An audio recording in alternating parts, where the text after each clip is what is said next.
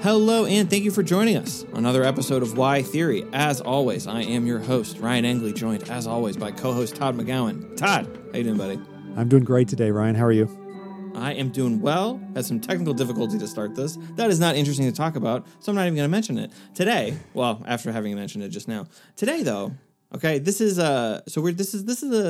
I don't know, is this an exploration? I don't know. It's a pet episode, I think. It's a pet episode? Yeah, your pet. All right. This is my pet. So this is the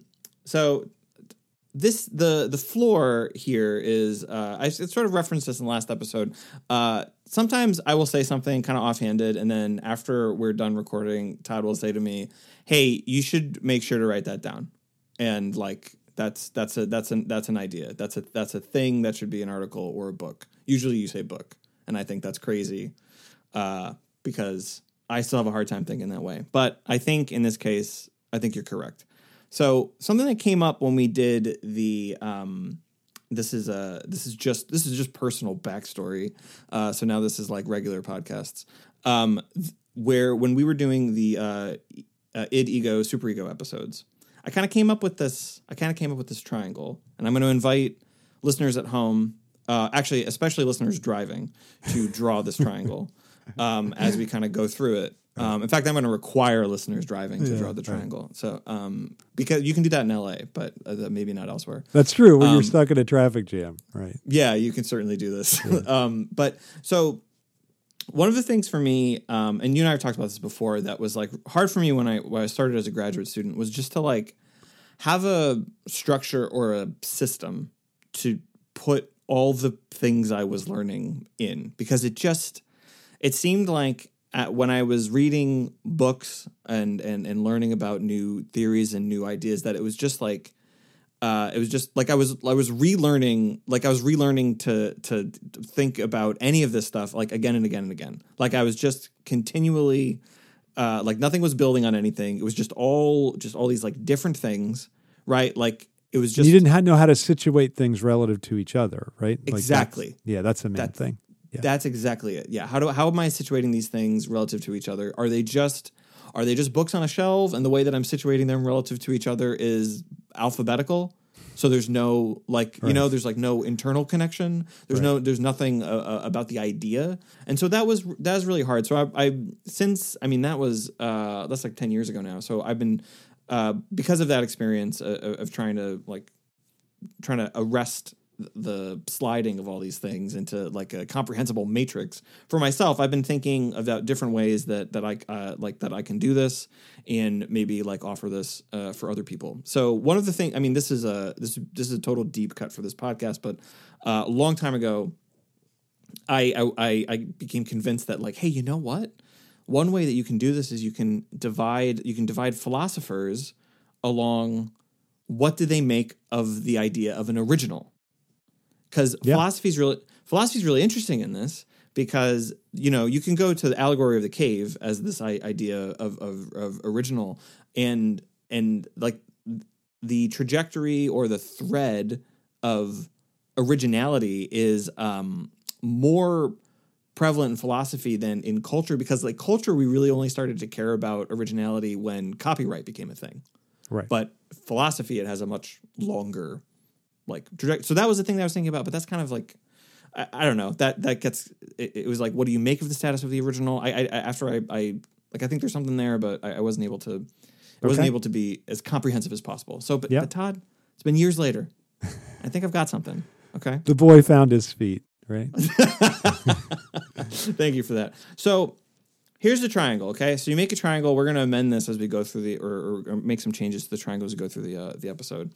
Is at the top of the triangle. Okay, make it equilateral triangle, right? Or sure. What do you think? I think equilateral's good. Each side has its day. Sure. Okay. All right. We'll do that. So at the top, you want to put dualism, right, or duality. Right. Okay, that's at the top. At the bottom left, okay, you want to have multiplicity or the multiple, and at the bottom right, you want to have dialectic. Okay, or dialectical, like however you want to say it. Right. Each gets two different kind of designations.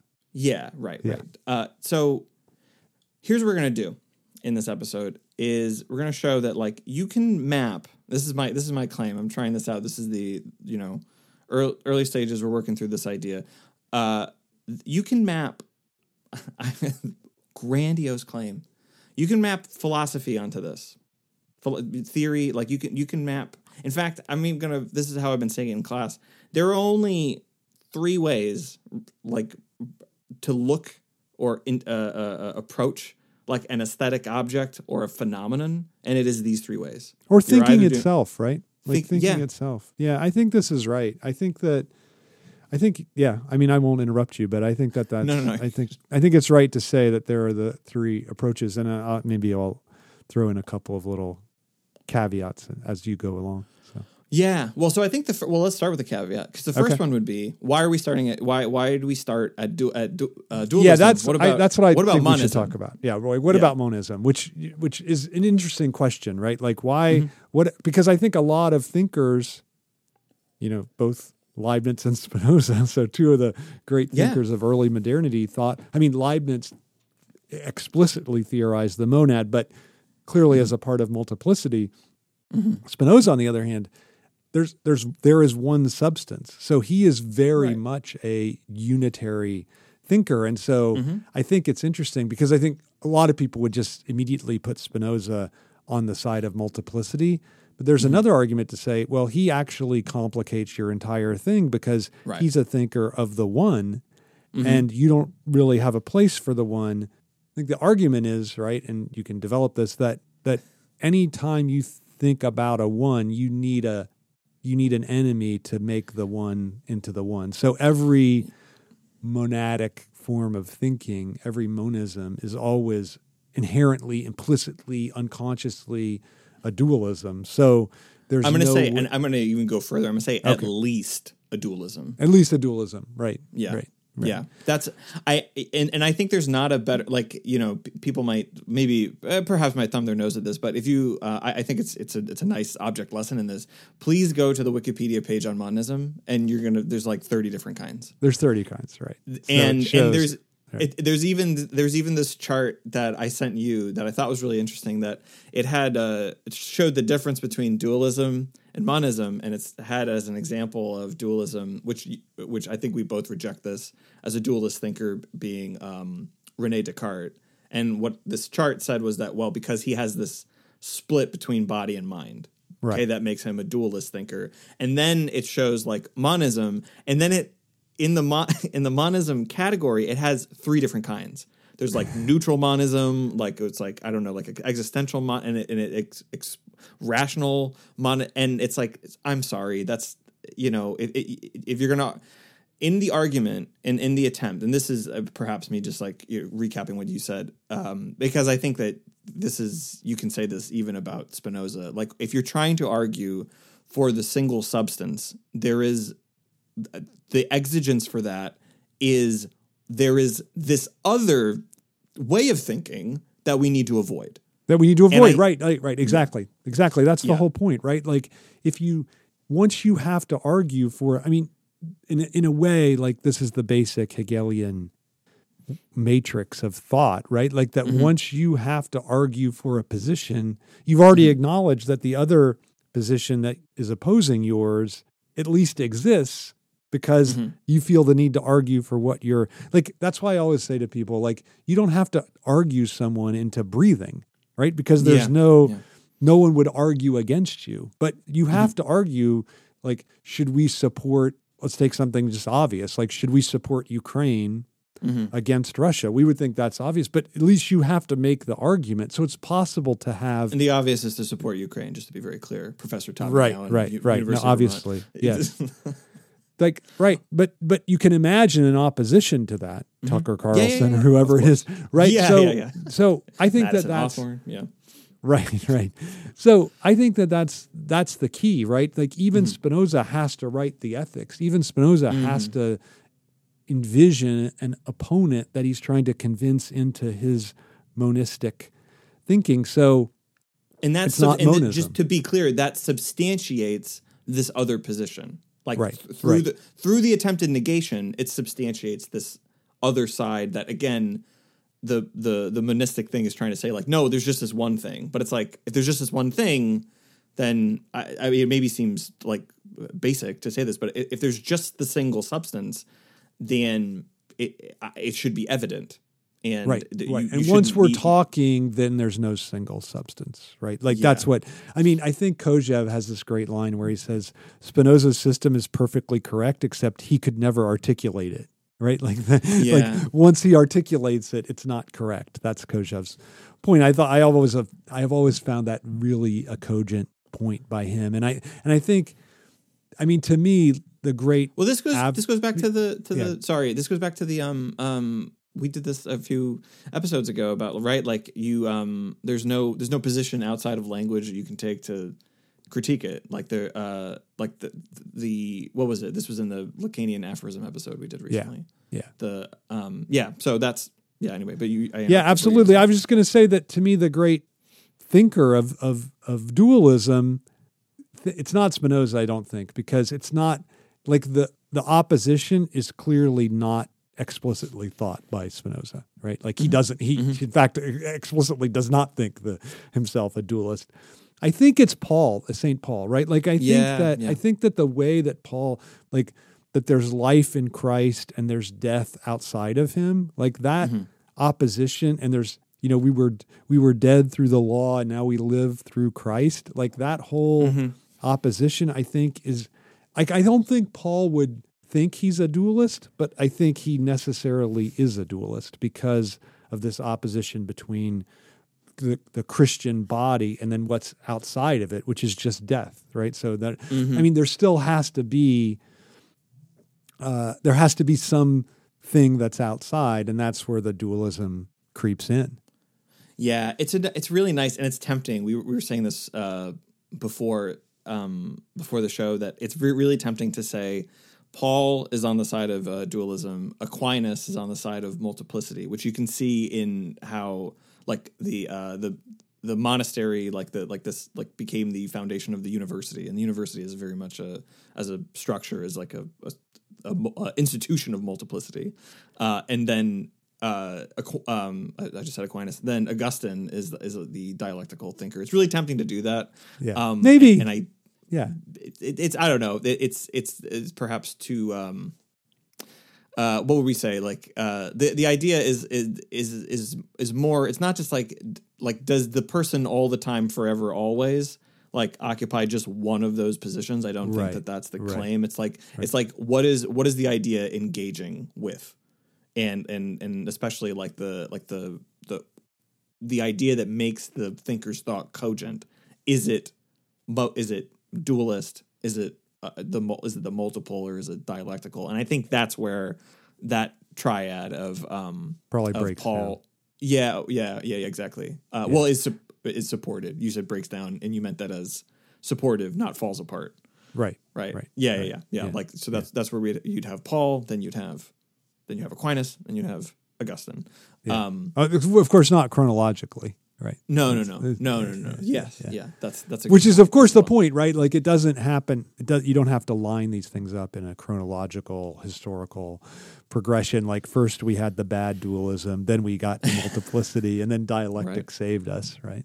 Right. But I do think there's a progression. So this is a little bit into the episode, just to show how this. I want to give an example of how this works and sort of what's at stake, and like why even do this? Like because the thing.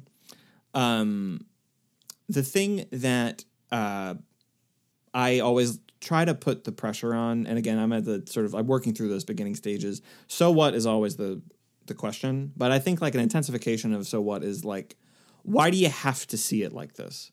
And then here's the sub question on that is, what do we gain and or lose by not like, so what do we lose by not seeing it this way, and what do we gain by seeing things this way? Sure. Right. Sure. And so I'm gonna reach back into the sort of like the history of Y theory examples of certain ideas, and I'm gonna go back to what I've talked about at different times about an example of universality, or how universality works in the way that you and I mean this word. And I'm gonna talk about something that is at the center. It's like literally in the middle, I think, of Ta-Nehisi Coates' book Between the World and Me. And so he's which is a book that takes the form of a letter to his son, and it's a reference to Baldwin, the structure. right? Yeah, to Baldwin, to the fire next time. And so it charts his intellectual trajectory. And so it makes, and there's this part that makes for just like such a nice example of this triad that I'm trying to establish, where he comes across this famous racist idea, phrase of Saul Bellows, who was a 20th century novelist, novelist. Thank you. Yeah. Well known. Yeah. Who is the Tolstoy of the Zulus? Now, if that is kind of lost on you or even like, because sometimes I say this to students and they're just like, they don't really know who they don't Tolstoy know what is. that even refers to. Yeah, they don't know who Tolstoy is. They know who the Zulus are. They don't know. So I say like Shakespeare. Like, who's the Shakespeare of this? Like, just put that in because he's more well known. But we're gonna go with that. Tolstoy. Why is that? Why is Tolstoy not that well known? Yeah, that's a problem. I tried to.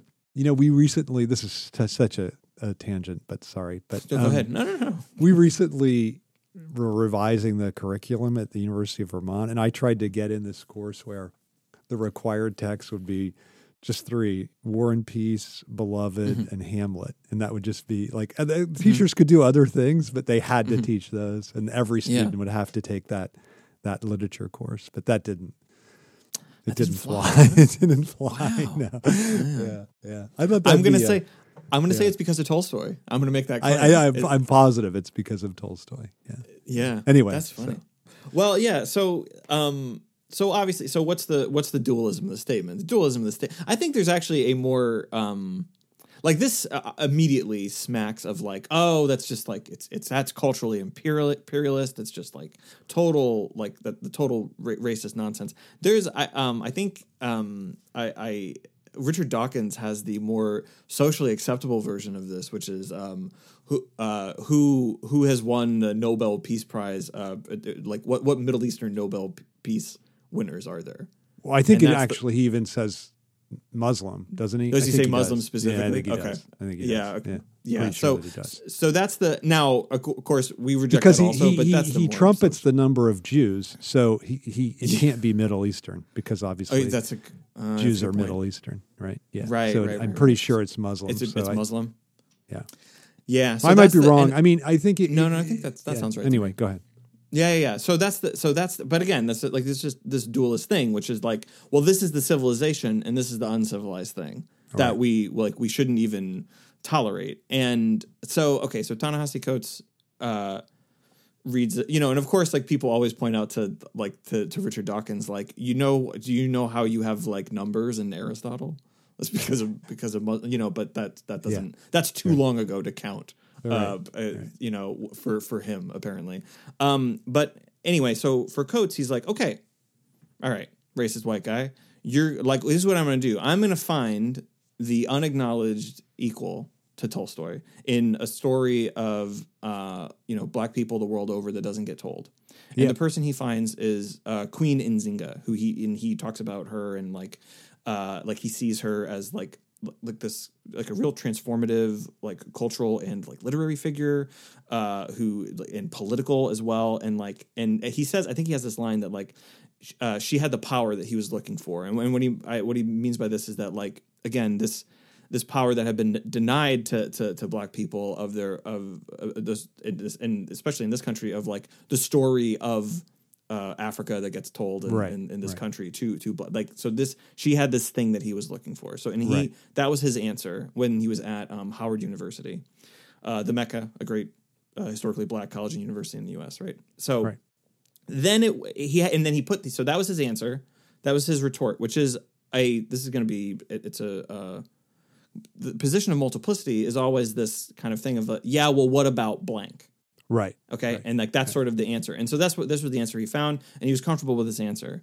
And then so what he was saying was, Tolstoy is great, but there is another figure among the Zulus that is great as well. So you can't say who was the Tolstoy of the Zulus, right? That's basically the point. I mean, she wasn't a Zulu, but that's the basic point, right? That's the basic point, right? Like here's like you're dismissing like all Like you're dismissing all Africans by talking about this one South African tribe, and so I'm going to find amidst your exclusion, I'm going to find a figure here that rebuts actually. Well, I'm going to say it this way, and then I'm going to kind of overturn this. That rebuts the idea that there is not a Tolstoy of the Zulus, and right? rebuts the dualism, right? Like I think right. that's what he wants to say. Like we can't actually have this dualistic separation of people because everyone. I think isn't the other assumption of multiplicity that everyone is different. Right? Like yeah, of course. That's why we can't have this kind of dualistic structure because it reduces all these various differences all down into this dualistic opposition. Right. And that's what's wrong with it. Exactly. So hey, what about Queen Nzinga? Saul Bellow. Do you even know who she is? That's sort of his answer. And then, he goes on a couple pages later and he says that this question, this idea, who's the Tolstoy of the Zulus, was put out of his mind until he read in the sports pages something by Ralph Wiley, who I believe is a Philadelphia sports writer. Right? Yeah, right. And his answer, sadly deceased, very young, right? Yeah, really young. I think he was in his mid 50s, which is very sad. Yeah. And I think this is just like I love this so much. His answer to this question, and like as Coates writes about it, he's just like bowled over. And I'm sorry, I've told this before, and maybe people know this, so I'm sorry we're playing this out. But for people who haven't heard this before, his answer to the question, Ralph Wiley, who's the Tolstoy of the Zulus? Tolstoy is the Tolstoy of the Zulus. That's his. And then the next line is, unless you find profit in fencing off a universal achievement of humankind into exclusive ownership, something like that. That's pretty good. Yeah. And like Coates is just blown away by this. And what he realizes is that in looking for his answer to the question, he had accepted the premise. He hadn't rebutted it. He accepted the premise that, in fact, to substantiate, and he says that he was no closer to Nzinga than Bellow was, and if he had been, it would be because he chose to be. Like, and then he has this reference to a book that we talk about all the time, Karen and Barbara Fields' Racecraft. Like he said that what he had accepted, he didn't realize was he accepted racecraft. Right. Like he accepted this this racial difference. Well, that is the fundamental dualist. Yeah. I mean, Christian. I use the example of Paul, and that he's a good example. The way Christianity institutionally was structured, certainly dualistically, but I think in modernity, the great example is racism. Right? Yeah. Like the way that it's used. Yeah. Yeah, and so in this thing, right? Who's the Tolstoy of the Zulus? Queen Nzinga is the Tolstoy of the Zulus. Actually, Tolstoy is the Tolstoy of the Zulus. So what happens if you want to look at the triangle is that, and this is what Coates comes to realize, is that you can draw maybe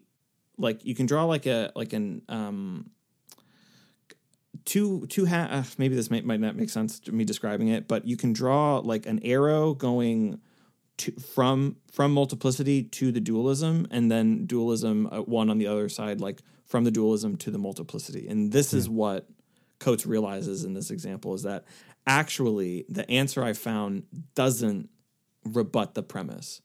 Tolstoy is the Tolstoy of the Zulus, obliterates the premise like completely. So if you want, then on the right side from the line that connects dualism to dialectics, you can put an X through it.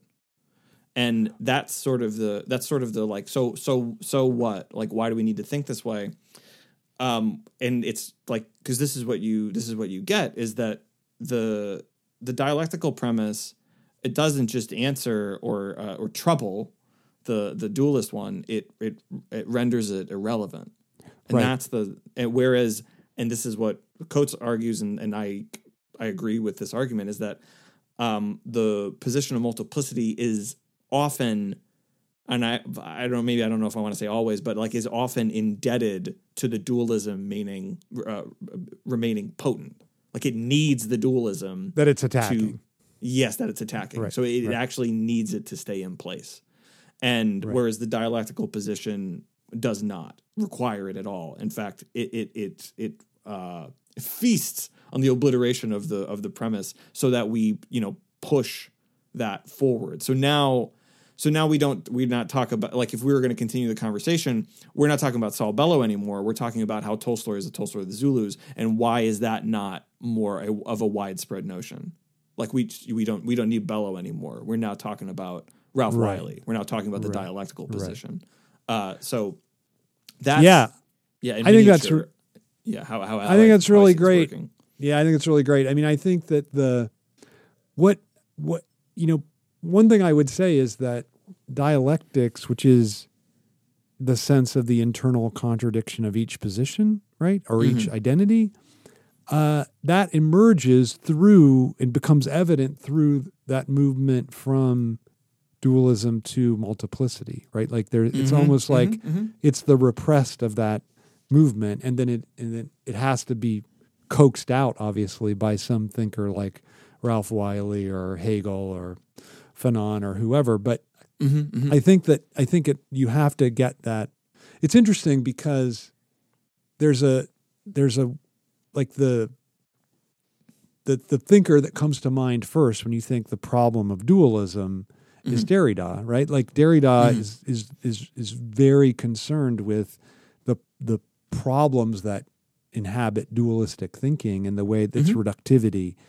But he's constantly deconstructing the binary opposition to free up, but I think not in a dialectical way. I think in order to free up a multiplicity. So I think it's important to think, Hegel dialectics contra the movement of Derrida, which I think is assimilable to the position of Deleuze, which would be, I think, this position of there are only multiples, right? Like that. I mean, it's interesting that idea that there are only multiples seems, and I think this is tied to what that example you were just saying with Coates. Like it seems like the most radical position imaginable, right? Like because the problem with dialect, and this is Deleuze's critique of Hegel, is the problem of dialectics is it still seems to be tied to a binary opposition or to identity, even as it's showing how identity suffers from contradiction, right? And so pure difference frees us from identity altogether. I think that's the claim. But the problem is that at some, and I think this is to me the interesting point, that at some level, the thinker of multiplicity needs a one that is made multiple, right? Like that is the figure of the multiple, and even though that one is infinitely divided, like a Leibnizian monad, right? Like that, it's still at some point there's singularities. So I think that's necessary. It seems to me. Yeah, no, it's interesting because just to go back to our first example, if our first example is going to be Christianity here, and we're going to say like, well, this is, it seems to be, right, like monotheism, right? Okay. Right. And then Paul has this dualism. And then I think the multiplicity response might be like, well, wait a minute, but it's one God in three parts, right? Like it's the Father, Son, and then his insubstantial friend, the Holy Ghost, to quote the first season of Blackadder. So this, and that seems to be like, well, this is like you've ignored this in substantiating your thing, and so I think why Derrida is a good example for you to bring up is that but you get still stuck in the same thing. Like you get stuck in that same dynamic. Like there's this does not mean that Derrida's not. I'm not trying to say that he's not worth reading, but his claim, as sort of we went into in the last episode, we were talking about the trace and Mystic Writing Pad. The whole thing is always coming back to presence and absence and the impossibility of certainty. I think he's always coming back to that. Right. That's it's not. I don't know. It doesn't. Does it move the dial, Todd McGowan? Does it move it to? I don't think so. But he has his fans, right? No, of course. Well, no, of course. Well, and so this is the thing, and this is why I like this as a triangle, is that the relationship between multiplicity and dialectics on this is not like directly opposed. It's just the difference is that like the dialectical one, I think makes it.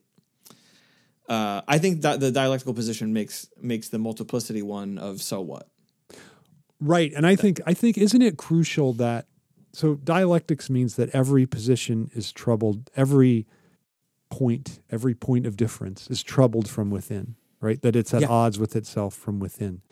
And I think for Spinoza or for Leibniz or for any of these thinkers of the one, right? Like the point is that Spinoza very famously says that the free man thinks of death least of all things. His philosophy is a meditation on life, not on death, right? Because he didn't believe that any being killed itself, right? Like the negative forces always come from the outside. So obviously people do kill themselves in his day, but they always did so because of an external pressure, right? And I think Hegel's point is almost the opposite. It's like everything dies of its own internal contradiction, right? And so whatever that contradiction is, it could be like your cells, the way in which some of your cells are cancerous, some are not, and they're at odds with each other.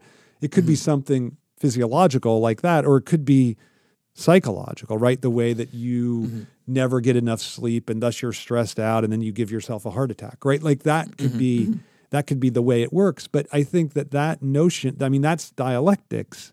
So it's a radically different idea of where negation is located, right? So for Deleuze, there is negation, but it's always or for Spinoza, actually there is none, but it's always, for Deleuze, it's only in the external encounter that a position has with another, with a difference has with another difference. And you can have these bad encounters that lead to something, a terrible result, but nothing is internally at odds with itself. And I think that's the difference between multiplicity and dialectics that's really crucial.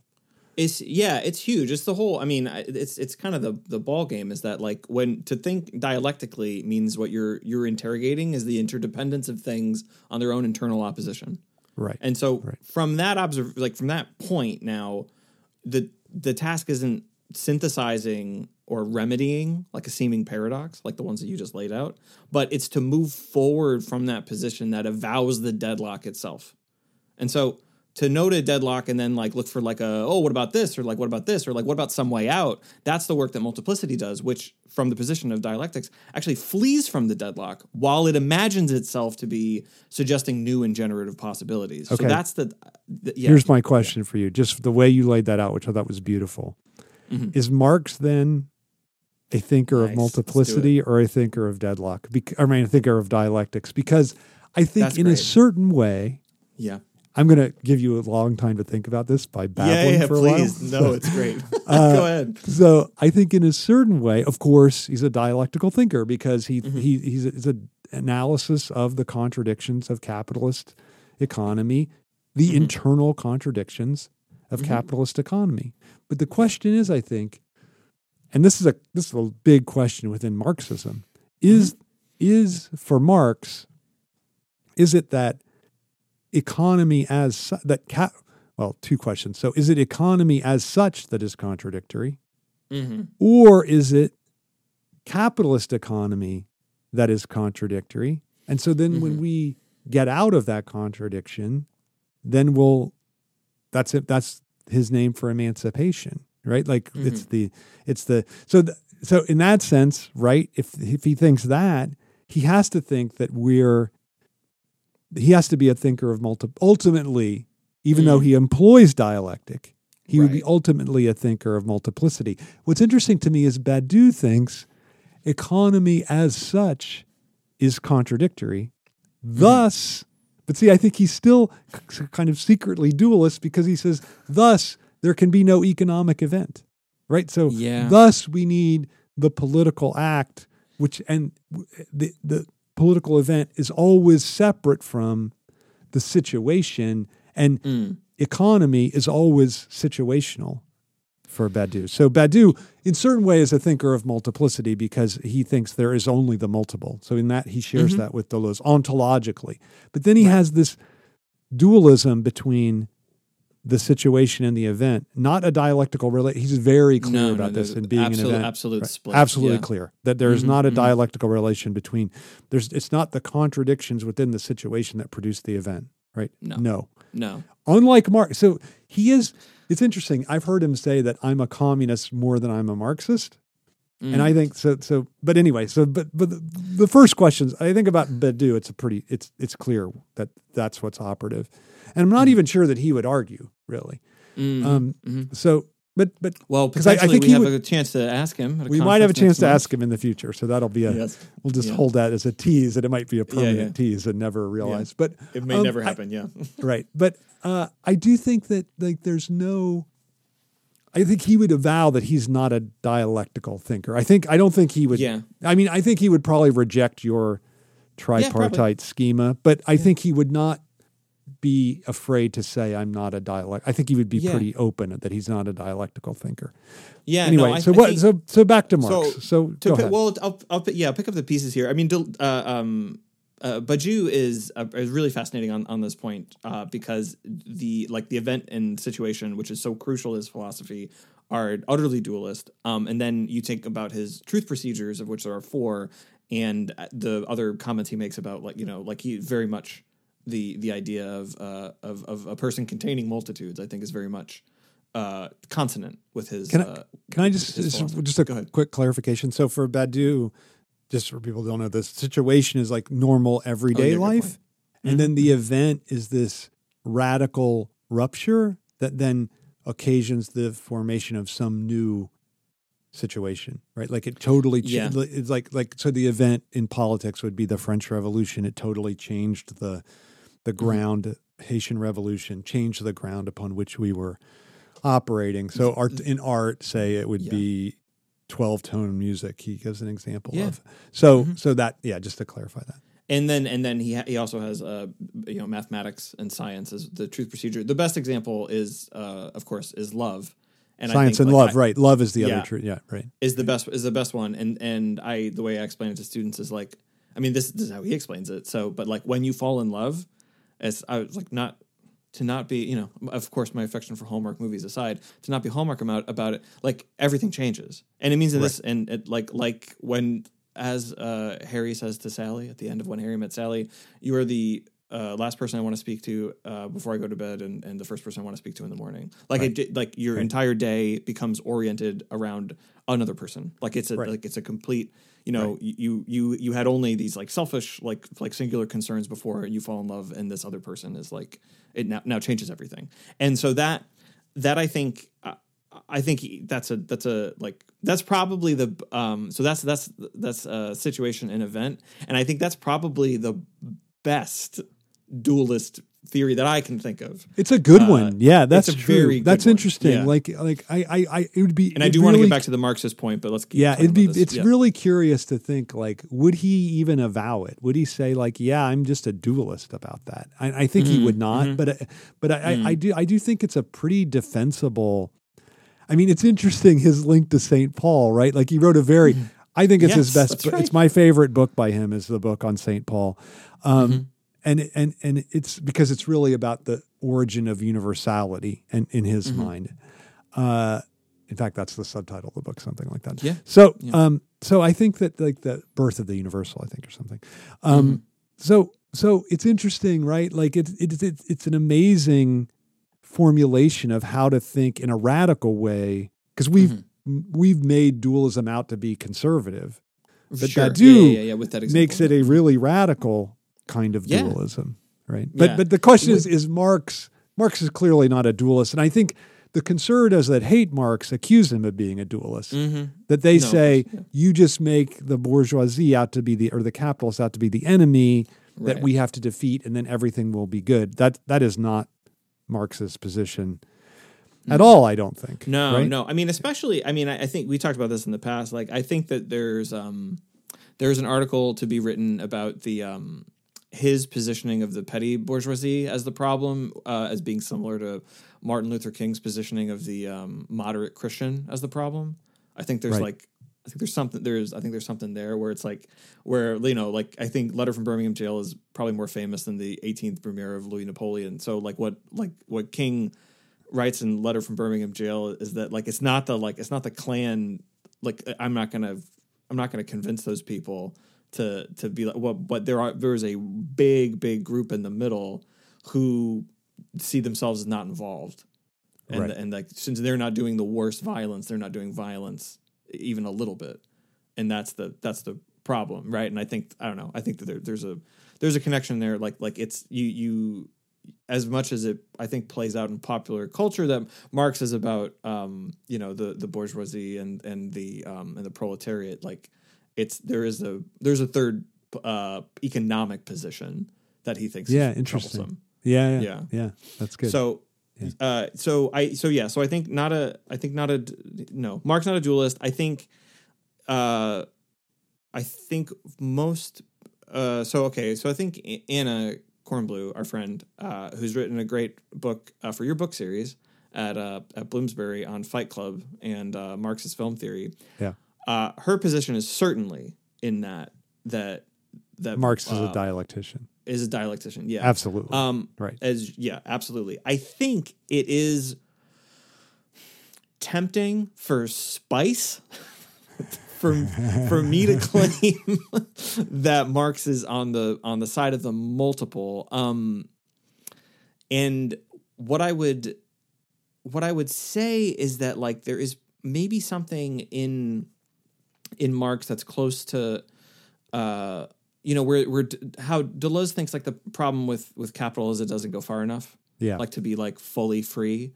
Whereas, like, and the sort of, like, our position on the dialectical side is like that will never happen. Like, that's, like, in fact this issue that he sees, like, the thing that makes, like, capital a problem. If it just didn't have that, then everyone could be free. It's like, that's intrinsic to capital's functioning. This, like, and to put it in Deleuze's terms, like, he thinks, like, capital, what's good about capital is it deterritorializes, but the problem is that it reterritorializes. And he writes, I mean,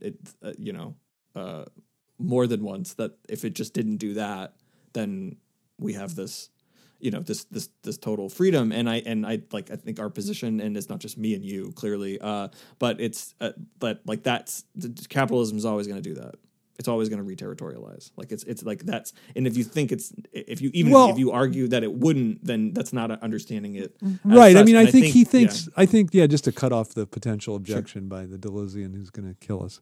I think that he understands that about capitalism, but, like, there's a whole notion of, like, we need to accelerate capitalism past its own barriers, right? Like, but I think your point is, I think, correct, that he doesn't see the way in which that it's actually the only way to fight against the capitalist structure is through through a self-limitation, right? Like, like, capital needs to put up these limits, these obstacles that it then goes past.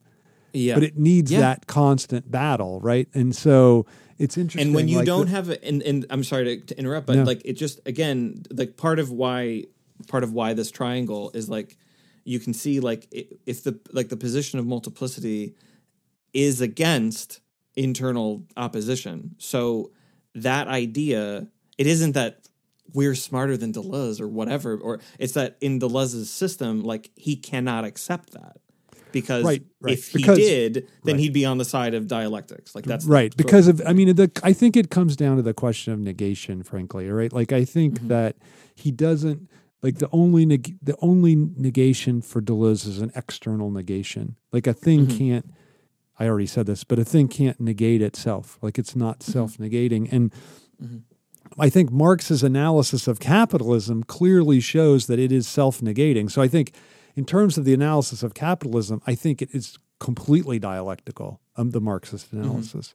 The question is, though, and I think this is why, you can say why for yourself after I'm done, but I think this is why you said No, he's a thinker of multiplicity because it seems as if the final conclusion doesn't suffer from contradiction in the same way that feudalism, capitalism did, right? Like I think there is this image of a flight, I don't know, escape from contradiction that he paints the future with. Again, he doesn't talk about the future that often, but even the little throwaway line in the German ideology about how you can I forget the different things, but you can paint, hunt, criticize, and I think you paint, criticize, fish, and hunt, I think are the four things. And you can, he's like, you can do each of these things in the morning, in the evening, and the night without ever becoming a hunter, a fisher, or an artist, or a critic, right? Like you don't ever get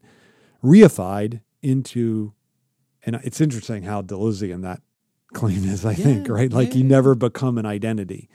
But I think that's his image of the future, and it's an image of, it seems to me like an image of multiplicity, right? Like of pure, we get this unleashed pure multiplicity, even as an individual. Like I'm not confined anymore into a specific symbolic identity, but I'm like Walt Whitman, right? Like I am multiple, right? Like that's the. I think that that was I think you said it better than because I was just going to go to this and it I don't know, maybe it does a disservice to Marx to harp on this, but like he does think that like that communism ends up being like an endpoint for capital because it is loose from profit as an injunction. Like he does, I mean, he literally says that. Right. So that and that again, what he imagines is this free that there can, if we just remove that imperative, that contradiction, then we can have this sort of like unleashed productivity. And I think so that would be one thing I would have said. But the other place where I would have gone to, and maybe this is unfair to Marx, but like what a I don't know necessarily that if I would put event and situation as a dualism in this, but I actually no, I think I would. But what dualist and multiplicitous theories don't like, they tend not to look for what they don't want to find.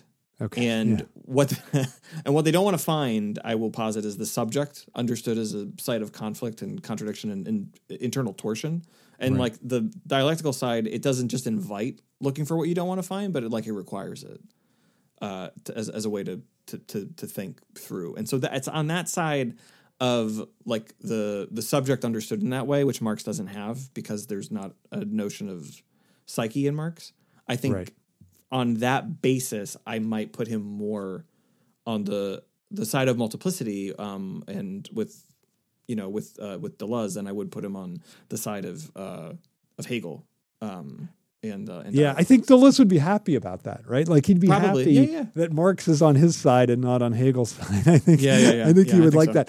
I think let's upset him now, because I think we would also say that I think this is we've talked about this between ourselves, and I think that this is, to me, one of the more interesting points of this way of thinking. That if you think about multiplicity, it's and to align it with Deleuze, that makes sense. He's avowedly a thinker of the multiple, so there's no.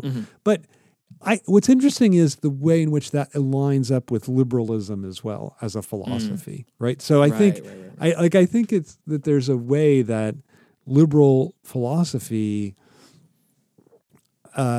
it's basically a philosophy that says there are only differences, and there's no hierarchy of differences. Like Rawls famously in Theory of Justice says, okay, we can allow for temporary hierarchies, but they have to be justified by saying, in a situation of if we're blind about what position we're going to occupy within the new system, that we would all approve of it. So hierarchies have to have that justification back to the original situation, right? So there are no just ontologically justified hierarchies. So thus no dualistic thing between those who have and those who haven't, et cetera.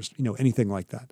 So that's Rawls's, and he's I think of the later half of the latter half of the 20th century, he's the main liberal thinker. But I think it starts, you can see it even in Locke, right? Like there's this sense of, like who has the right to property? Well, whoever uses it, right? Like there's this sense of absolute multiplicity without any kind of dualistic hierarchy written into the nature of things. I think that's the liberal position. Yeah, I mean, I think it's certainly the position of the multiplicity is it's the position of the market, like that there, which is this again. It's an external thing, right? You're certainly not looking at an internal contradiction for why the market functions in the way that it does. Like, I mean, I just think like right now is a very good example of like I don't know, is this starting to change that like the conversation that like inflation it like it's really companies choosing to make more profit. It's not from what was it? I read this interesting thing about like there are these earnings calls that are like of public record, and like companies Gerber, which is owned by Nestle, who make and they make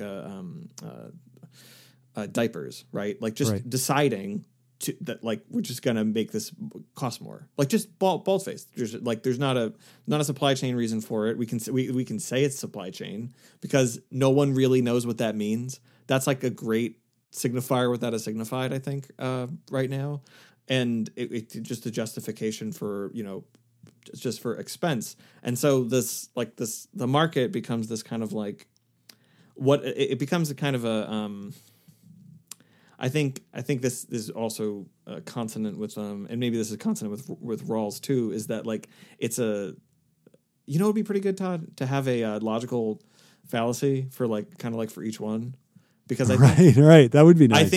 I think post hoc ergo propter hoc is the position of the multiple, where it's like which is in English like after this therefore because of this, so like that's kind of like what Rawls is saying, like, well, if things or maybe even that is like the best of all possible worlds, like this is just the one that we have, so this has to be the best. Yeah, the best of it is like, so like this is the position of the market. It's like, oh well, things cost more, therefore like this must be determined by the market, and there has to be market conditions, and there has to be like there's got to be like exchange, and there's got to be has to be, so it's like no, it's the companies, they're making more profit. That's it. Like we don't look at that as the because the fantasy. I mean, you tell me if you think this is this works or this holds, but like the fantasy of the market really is that it is self-regulating, and it's not like that. It is like that the market's interest is the market, and that the market's interest is not shareholders. Because when you just kind of make that change to think about like the market being it is about shareholders, then the market isn't in it for the market. The market is in for like discrete individuals and right. I mean, don't you think that we're accumulating capital? Right. I think that's absolutely right. Like I think that the figure of the shareholder is the fetish for the capitalist, right? Like like you're able to do whatever you can engage in the most. Like I was just reading that that no one at BP had any sense of the kind of damage done by the Gulf oil spill. Mm-hmm. Like they just didn't know.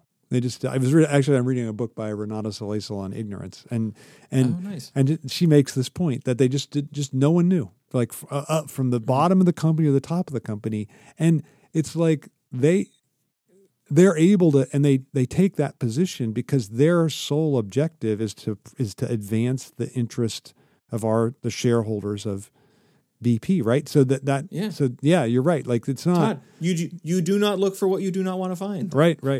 No, that's right. That's right. I think it's good, and I think that it is true that like the market does it.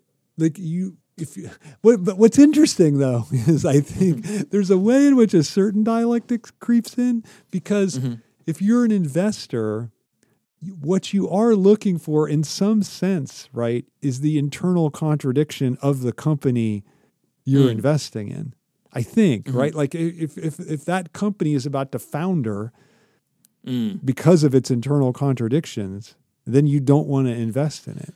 Whereas if its internal contradiction are actually causing it to heat up and create this future that seems like it's going to be brighter than the present, then you want to invest in it. So it is interesting the way in which a dialect, and I think this is why all these three positions are always interrelated, because you can use a dialectical analysis to actually advance the position of multiplicity, which is kind of what Marx does, I would argue. He engaged in a dialectical analysis of capitalism to advance this underlying ontological theory of multiplicity, which is we can create some kind of system of pure difference. I think. So I think that that the three can be one can be used by the other, even if it never is itself dialectical.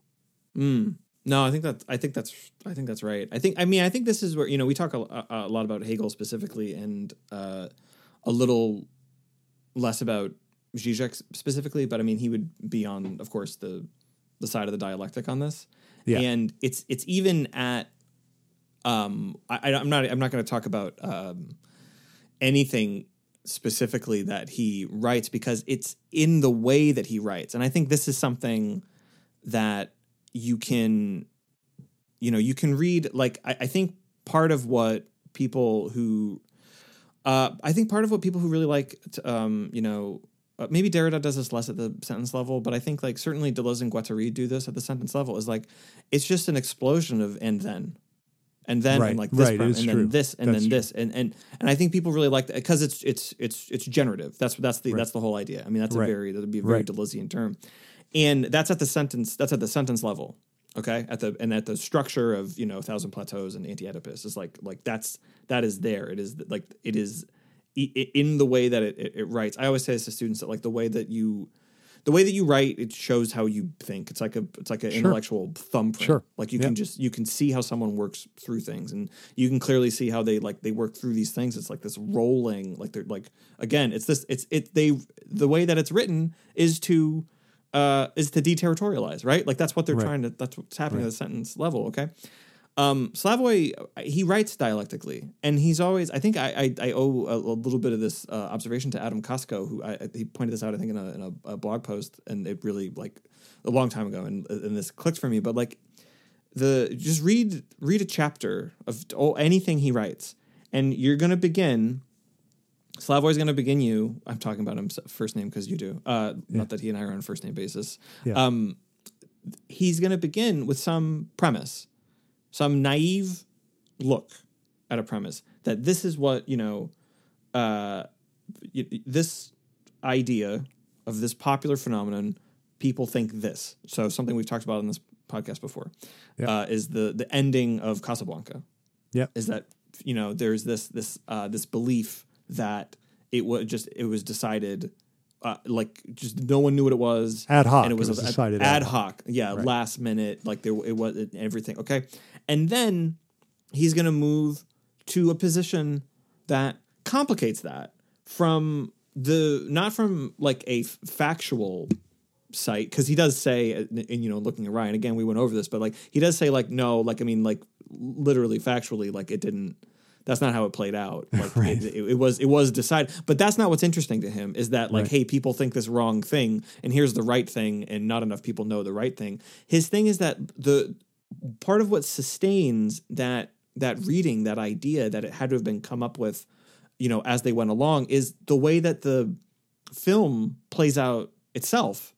And like there are these references in the film, and also the way that we tend to make sense of things. Like in our own thinking and culturally, and this is when he brings in the Lacanian idea of the quilting point, is that when you get to the end now makes sense retroactively of that which came before, and so you can see actually that naive thing that people are literally wrong about actually has quite a lot of substance to it, and is really, really useful, even though it's wrong, factually incorrect, but there's something in it that is vital to understand, and if you don't, then you're not thinking dialectically, and you're not thinking of the interdependence of things. That's a great example. That's a great example. Let me give one other one. Like I think, because I think you're right. Like his writing really forces you to undergo this dialectical reversal, right? And like and like it starts with a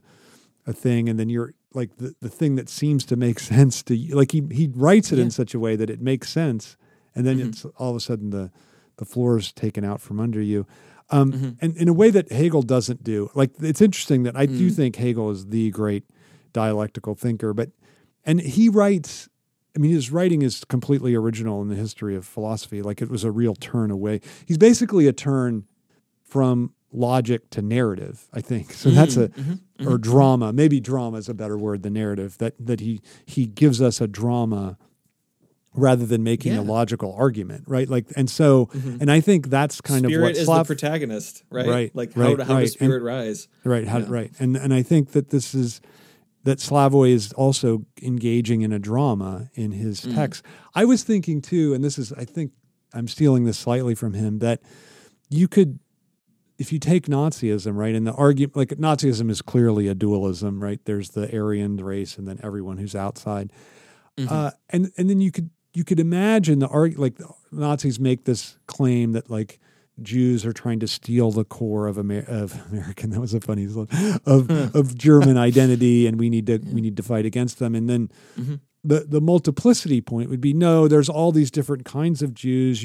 There might be one or two that are doing what you say, but look, there's these Jews that are actually, like, totally nationalistic. There are these other, like that would be the multiplicity response. Whereas the dialectical response would be, wait a minute, the only reason why you're looking at Jews as your necessary enemy is because of these internal contradictions within German identity that can't be sustained. Right. So I think it does even shape the nature of our political response to a certain position. Right. Like, I think it's not just an abstract schema for thinking about the world. It also, I think, nicely maps onto the current horrible situation that we're confronting. I already mentioned it earlier, between like, clearly Putin is this thinker of dualism, right? Like, I want to make Russia great. There's the greatness of Russia is the Christian West, which is interesting because I think most people that hate Russia think of it as Eastern, right? So that because it, of course, traverses Asia and Europe. So it's like the inheritance of the Christian West. And this is why Pope Francis, I don't know if you knew this, but he is not, in his condemnation, he's condemned war and aggression, but has not mentioned Putin's name or this Russian Orthodox, Eastern Orthodox bishop who has been the main fanner of the flames, because it's clear that he's afraid. People have compared him to Pius XII during World War II, like who denounces, I'm for peace against war, but won't say Hitler as Hitler's name, right? And so people have said, like, wow, Francis is a little, and I kind of agree with that. But anyway, what's interesting is Putin is the main dualist, and I think liberal capitalism is the position of multiplicity, right? And then what's interesting is the dialectical position looks at both Putin and the West and says, I think, look, Putin, this thing you're seeing in Ukraine, it's a result of the internal contradictions, the incredible contradictions that have riven Russian society under his rule. And then about the West, you would say, I think this is right, that Putin is a response, look, what Putin's doing is horrible and exists on its own, but it also is a response to the internal contradictions of liberal capitalism, right? Like, we seem to get, liberal capitalism seems to produce, it's funny, even the great defender of liberal capitalism, Francis Fukuyama, said, it seems like every once in a while, every 50 years or so, people need to be reminded that what they like about liberalism. That was his reason for what's going on. He goes, and now people are going to be reminded again, and we're going to return to a nice era of responsible liberalism. And I thought to myself, well, maybe the world might end before that happens. But isn't that interesting though? Is that a paraphrase, or is that quoting exactly? Does he say responsible liberalism, or is that a paraphrase by you? That was a paraphrase on my part. Paraphrase by you, part. Yeah. So I don't want to hang that on Fukuyama then specifically, but I think that does capture this idea that, like, well, if it was just responsible, then Right. it'd be fine. No, but right. No, that's exactly like, right. Yeah. And it's like, what? But why does it have to be? And I think that's kind of what we're. I think that's what we're looking at. Like it's not, there's no by what necessity would capital ever have to be responsible? Right. There you go. There you go. There you go. Right. It only is responsible when it's restrained by the state, and maybe it only gets restrained by the state when you have a opposing communist monolith that's coming to destroy you. Right. Like, I mean, that's the only example we have in the history of capitalism of any restraint. Right. Unless you would say, I don't know. I mean, maybe these. But even then, it's the promise of communism that's driving it. I was thinking of like turn of the 20th, beginning of the 20th century. Like there was certain progressive movements around the world. But again, like I think your point is right. Like on its own, capitalism never is responsible, right? Like that's the point. And so but again, like liberal capitalism, this position of multiplicity is. Fukuyama even admits it. It's producing. It's the dualist thing, the dualist, fascist, illiberal threat to it that threatens to engulf it constantly, and it has to. And people have to be reminded. Oh no, we like liberalism, and then that thing is like okay. After the death of 6 million Jews and God only knows how many people, okay, we can go back to liberalism for I don't know, 50 years or whatever, right? And then you need another event. Then you need another event like what we're going to have, what we're having right now. That's his theory. Yeah, I mean, I think that's another. It's a nice. I mean, this is one of the core claims, right? Is that like the position of multiplicity does not defeat the position of dualism, right? It feeds it actually. It feeds it. Right. Yeah, it needs it. Whereas the like again, like this is how. We're positioning this, the dialectical one, like the goal is to the goal is to change the antagonism. And I think another good example, I told you about this before. There was some, I saw this on Reddit. There was like a social, like a political science analysis of media coverage of the Black Lives Matter protests after the police murder of George Floyd. So I looked at the paper really briefly and I didn't see what the parameters were, if it was just about the conversation at the time or if it was looking at the Black Lives Matter protest movement to to 2010 when it starts as a hashtag and becomes, formalized as the movement for Black Lives. So I'm not actually sure. I think it might have just been at that time and it's just the time of the protests and it's not considering everything that kind of went before it. But regardless, the recent paper that showed that what the protests were really successful at doing was changing the way that we talked about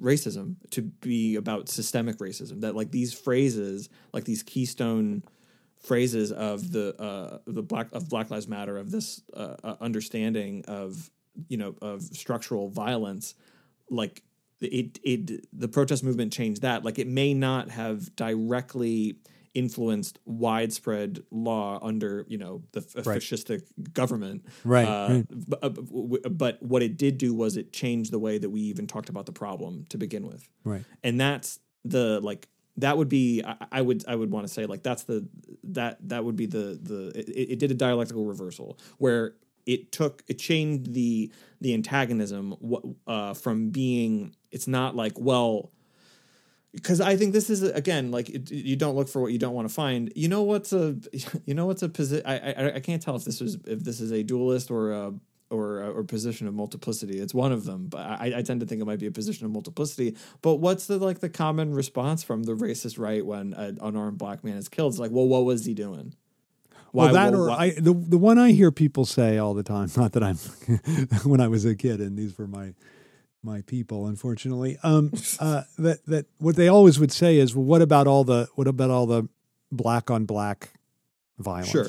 Right. Yeah, like that. So that's another, right. I think both of those are positions of multiplicity, right? Like they're both saying like anytime, I think you nicely said this, like anytime you say what about, you're probably invoking multiplicity rather than dialectics, because dialectics is all about, again, the internal contradiction within the position, not what about this other external thing. I think that internal is really important and helpful for thinking about it too.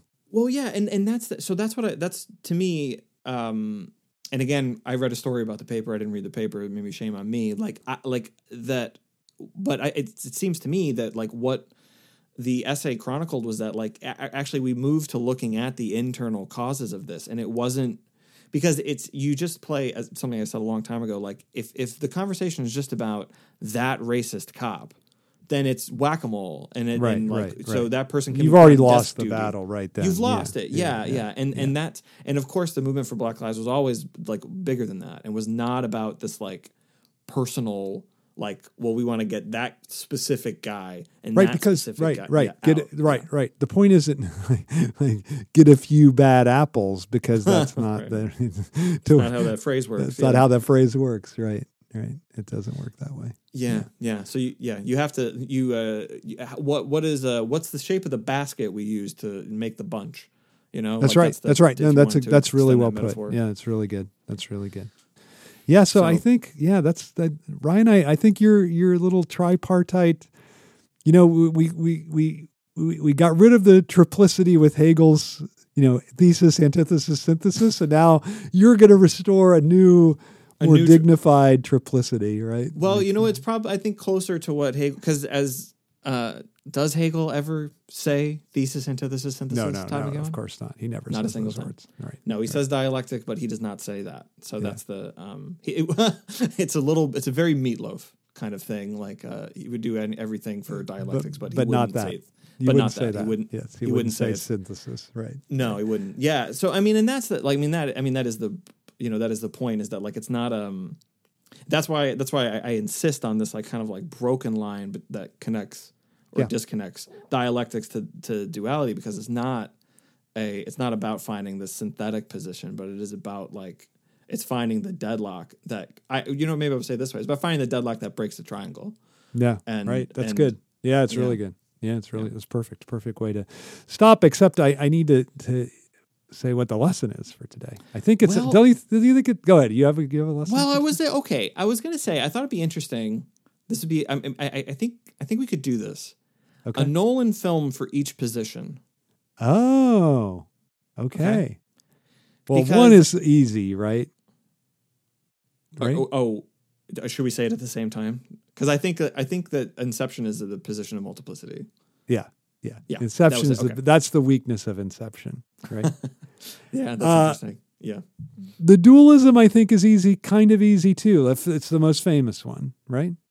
You think it's Memento? No, I think isn't Dark Knight the most famous one? Oh, Dark Knight. Yeah, nailed it. I think any of the superhero ones, but Dark Knight is the most famous one, and so it seems to be. Although I think the one that could have been great and is the worst failure is Dark Knight Rises. I think. But anyway, so let's say Dark Knight is the dualism. And then wouldn't the dialectical position has to be, doesn't it? It could be Memento, I guess. It could be Memento. Were you going to say let's make it the masterpiece is the Prestige. Oh, it's Prestige, of course. Yeah. Of course. Yeah. Because I think, right, like isn't what's great is that he wants to figure out what the secret is. And the secret is that there's a split within the one. Right. Yeah. And that's what he can never. And how does he go about replicating it? Is through multiplicity. The horror. Right, exactly. And we're right with the horror of multiplicity. Right. Yeah. Right. Which is actually how the film begins, with all the hats on the ground. Right. Yes, that's right. Yeah. That's pretty good. So just to nail that down, the duality being Dark Knight Rises, the multiplicity being Inception, and then the dialectical film being Prestige. I like Prestige. That. There you go. Yeah. There you go. Right. Over and out, That's Ryan. That's a lesson. Over and out, Todd.